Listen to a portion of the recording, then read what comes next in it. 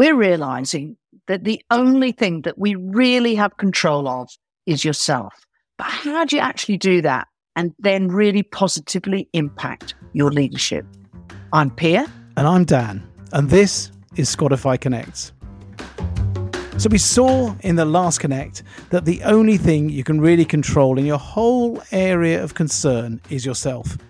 You may even be thinking, I'm not sure if I'm in total control of that. And in a way, you're right. Yeah, we often run on our factory or default settings with many of our actions set to automatic. So how do we do this better? Well, let's do a mental exercise. You have 3 cards in front of you, each marked with a single word. One is do, another is be, and the final one is have. Do represents the actions that you take to achieve something.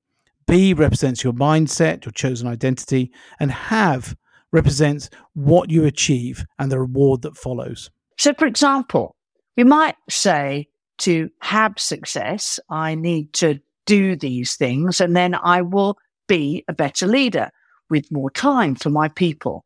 Or once I have this success, I will have time to do those things that will help me to be happier.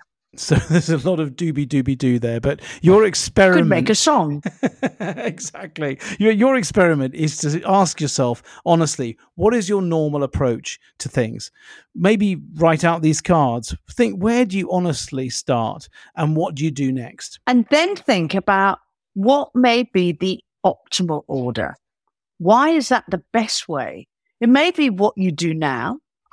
Experience tells us that may be unlikely, but if so, what drives you to use that approach? There's nothing to stop you searching for these words on the internet. So see what's out there.